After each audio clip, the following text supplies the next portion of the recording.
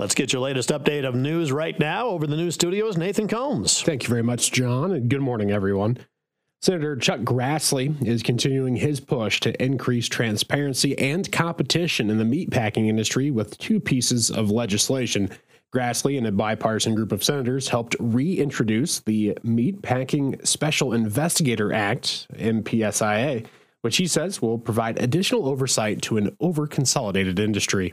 It would make sure that we have an independent voice within the Department of Agriculture to make sure that the Packers and Stockyards Act is being adequately enforced. It also includes provisions for working closely with the Department of Justice if there needs to be action taken.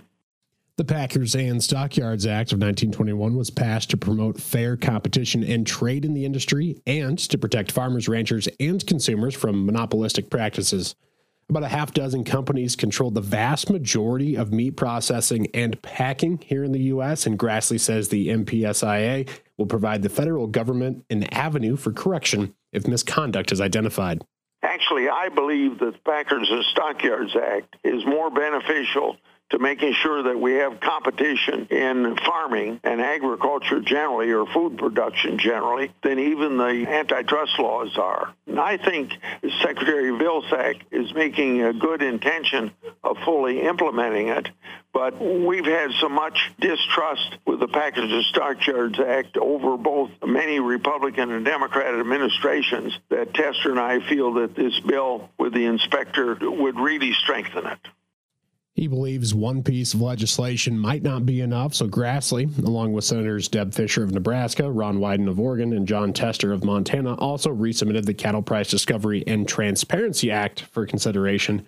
Grassley says progress is limited, as the Senate has been slow to pick up any new legislation so far this year. We just don't have the opportunity to get things done. And right now, we haven't done anything so far this year except nominations. No controversial legislation. And there's even a lot of non-controversial legislation, like, let's say, 5 bills that got out of Judiciary Committee 2 weeks ago to cut down on scheming by the pharmaceutical industry that would save the consumers a lot of money. We don't even seem to take up those non-controversial bills.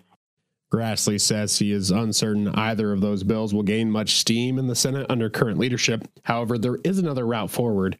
Grassley intends to work with his colleagues to incorporate aspects of both the Meatpacking Special Investigator Act and the Cattle Price Discovery and Transparency Act, incorporate those into the new U.S. Farm Bill, which is up for renewal later this year.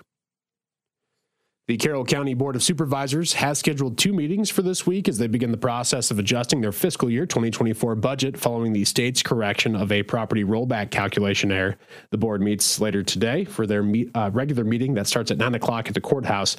They open with consideration of a golf cart donation to the Carroll County Ambulance Service, followed by an FY24 funding request from the Manning Child Care Center and an update from Carroll County Public Health on their operations.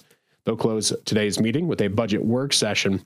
On February 20th, Governor Kim Reynolds signed a bill that adjusts the rollback calculations for some residential properties from 56.49% to 54.65%, leading to a decrease in anticipated revenues for cities, counties, and school districts. This is expected to be a lengthy process, and the supervisors have scheduled another work session for tomorrow morning at 9 o'clock at the courthouse to continue their discussions. Both meetings are open to the public and will be live streamed via the county's YouTube page. Complete agendas are included with this story on our website. And Iowa State University is moving ahead with plans to renovate the Sheeman building after getting approval from the Board of Regents. The ISU Athletic Department oversees its operation as part of the Iowa State Center complex. ISU's Sean Norman says Sheeman has gotten a lot of use through the years. This is a 48-year-old building. It has a lot of thousands of people come through for events.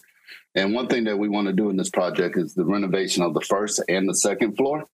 He says they plan to upgrade the lobby, restrooms, entrances, lighting, as well as food and beverage amenities.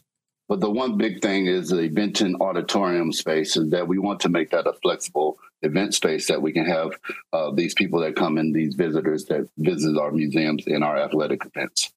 Norman says they also want to improve the link between other facilities. We want to elevate the walkway between the Sheeman building and the Hilton Coliseums, but we want that to be evaluated during the process to see if there's any repairs that are needed. So this would not have anybody having to move out, no occupants. So everything would be good in that instance. And the project will be budgeted. Our estimated budget is about $10 to $12 million at this point. So funded by athletic operating revenues. Norman says they won't know how long the renovations will take until they get estimates back from the project's designers. That is going to wrap up your KCIM 8 o'clock news. I'm Nathan Cohns reporting. Thank you very much, Nathan, for that. We're going to talk weather here coming up in a few more minutes. Again, rain showers around the area left everybody right around an inch of rain or so. Some areas a little bit more than that. We'll check the totals coming up.